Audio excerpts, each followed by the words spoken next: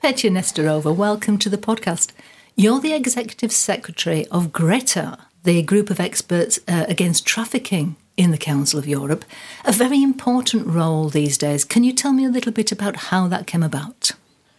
I started this work 12 years ago. Before that, I was working for the European Committee for the Prevention of Torture for a long time, 15 years. And, I needed a change. And trafficking human beings is in some ways related to the work that I was doing, and I can come back to this. But I basically was offered this opportunity and I moved to this area. Now I've become quite specialized after 12 years, and I really am passionate about what I'm doing. And so you should be, because human trafficking is a real problem nowadays. Although I was wondering, perhaps it's just that we see more of it, we understand more of it. Do you think that's the case? Yes, it's definitely the case, and organizations like the Council of Europe has done a lot to shed light on the problem. The Council of Europe started working on this in the late 1980s, and there were a lot of initiatives before coming up with the landmark Council of Europe Convention on Action Against Human Trafficking. And at the same time, at the universal level, the United Nations adopted an important legal instrument which gave us the first legal definition, internationally accepted legal definition of trafficking human beings. It seems to me that with human trafficking, it's obvious that something has to be done at an international level. You don't have human trafficking within a country, you have it from country to country. So do you think that the Council of Europe is an ideal place to actually tackle this problem? The Council of Europe is an ideal place because it focuses on issues related to the protection and promotion of human rights and rule of law as well. Trafficking human beings is a criminal offence, a serious criminal offence, but it is also a violation of human rights. So the Council of Europe is naturally placed to be working on this topic. I just want to say trafficking is not necessarily transnational. It can happen also within the country. So we have in certain countries where more people are trafficked within the country as opposed to across borders.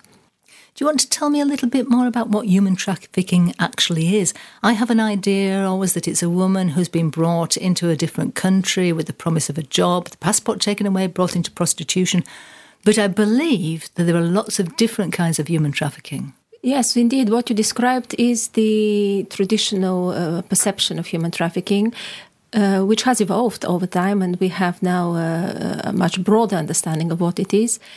Human trafficking is recruiting and then transferring or transporting either across borders or within a country people, and men, women and children, for the purpose of exploitation. And exploitation could be a whole range of forms. It could be, of course, in the first place, sexual exploitation, but it could also be labor exploitation or removal of organs, exploitation of criminal activities, and so on.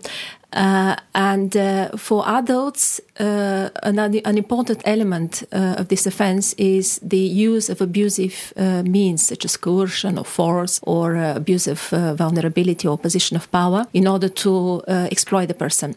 When it comes to children, because they're seen as vulnerable as such, there is no need to have such abusive means used in order to have human trafficking. What sort of people are these human traffickers?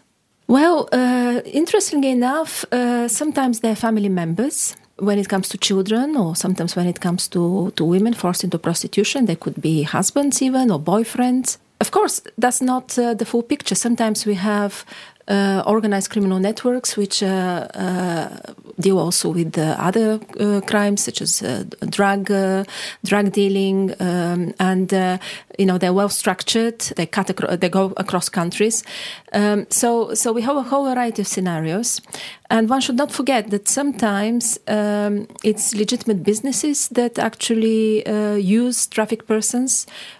Be it for agriculture, construction, or cleaning services. So we also have trafficking in domestic households. We also have human trafficking sometimes in homes, people who are used to look for elderly or people with disabilities or people who do cleaning work.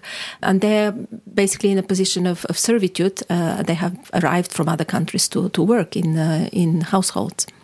I think there's a perception that there are certain countries where the the victims come from and certain countries that receive the victims. Is that true? There are certain trends, of course. There are typical countries of origin, and they're usually countries which are poor, with a lot of unemployment, with various socio-economic problems, with ethnic communities which are in a very disadvantaged position. And typically countries of destination are those which are economically richer, with a flourishing economy where there's need for workforce. But this sounds a bit stereotypical because you can have countries, and I'll give an example, the UK, where a large proportion of the identified victims of trafficking are UK nationals trafficked within the country. Similarly, the Netherlands is a country where a lot of the victims of trafficking are Dutch women and girls also trafficked within the country. So, as I said, it's not so clear-cut. So let's turn now to what we're doing against this. How can GRETA turn the tide? What does GRETA do to make things better? GRETA is a group of experts on action against human trafficking, and they are independent and impartial, which means that they're not appointed by the Council of Europe member states. They act in their own capacity, and they do not report to their governments. And GRETA was set up in 2009 in order to monitor the implementation of the Council of Europe Anti-Trafficking Convention. So these experts, they have a term of office of 4 years, which can be renewed once. So the composition changes, and they come from various walks of life. We have lawyers, and we have prosecutors, NGO representatives, psychologists, academics. So it's a really mixed, multidisciplinary group of people. GRETA works with each country, and at the moment we have 48 countries that have joined the convention, periodically assessing to what extent the country is meeting the provisions of the Council of Europe Convention. And then GRETA issues a report with a certain number of recommendations. They are specific for the country. There is a follow-up process in order to make sure that these recommendations are really understood and implemented. So we follow this up with various activities such as roundtables, capacity building. Sometimes we have specific cooperation projects in the countries. So it's an ongoing process, working with governments, but also with civil society. Including survivors' organizations and trade unions and lawyers. So it's a multi-stage, multi-agency process. And also it takes time. So a question of finding the places where there are problems, finding the areas where things are going well, building on the successes, gradually changing the situation.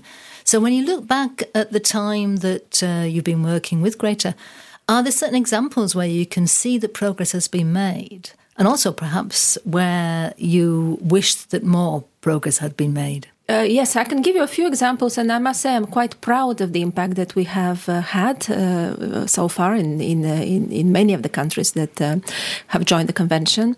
Of course, it is always difficult to say whether the impact comes directly through our work because there are many other factors.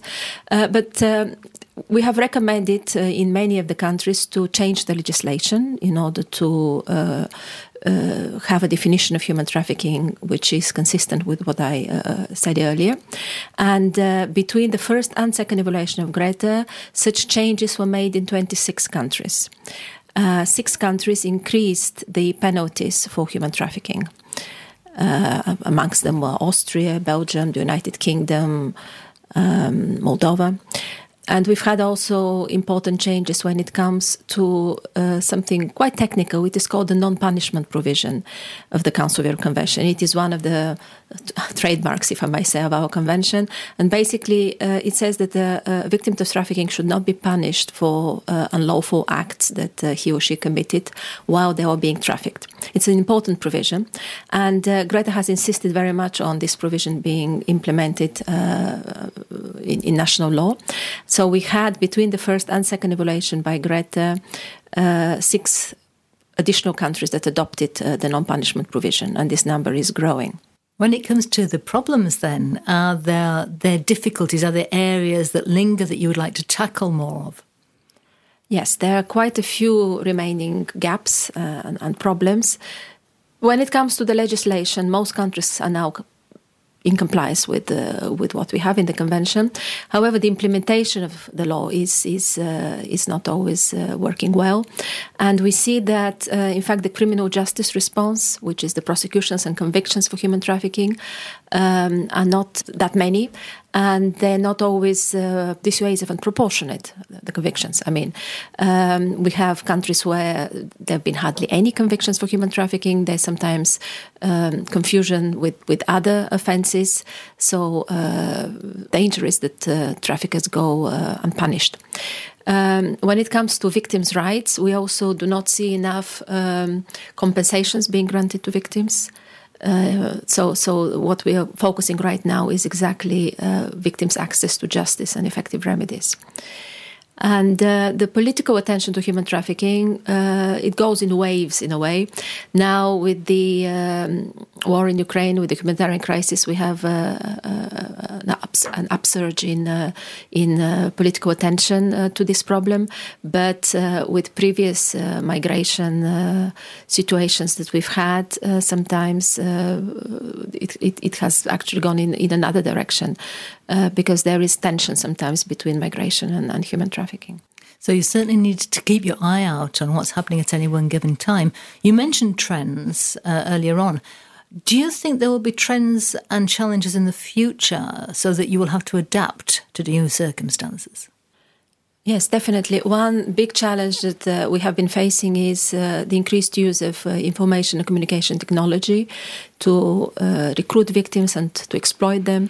And this is something that the Council of Europe has been paying a lot of attention to. We've issued recently a report surveying how our member states are dealing with this problem and what gaps and good practices exist, and we'll be working to implement the recommendations of this report. Another area of concern is the growing trafficking for the purpose of labour exploitation. GRETA has been talking a lot about this in the last years, and finally now there's a decision and actually already a draft new recommendation of the Committee of Ministers on combating trafficking for labour exploitation. And this actually is very important because it engages also with the private companies. It is also about how private companies deal with this issue in their supply chains. So it is also cutting across the private sector. Well, it sounds like there's an awful lot to do, an awful lot that we need to keep our eyes out for. So, Petya Nestorova, thank you very much for joining us on the podcast, and we wish you all the well for the future. Thank you.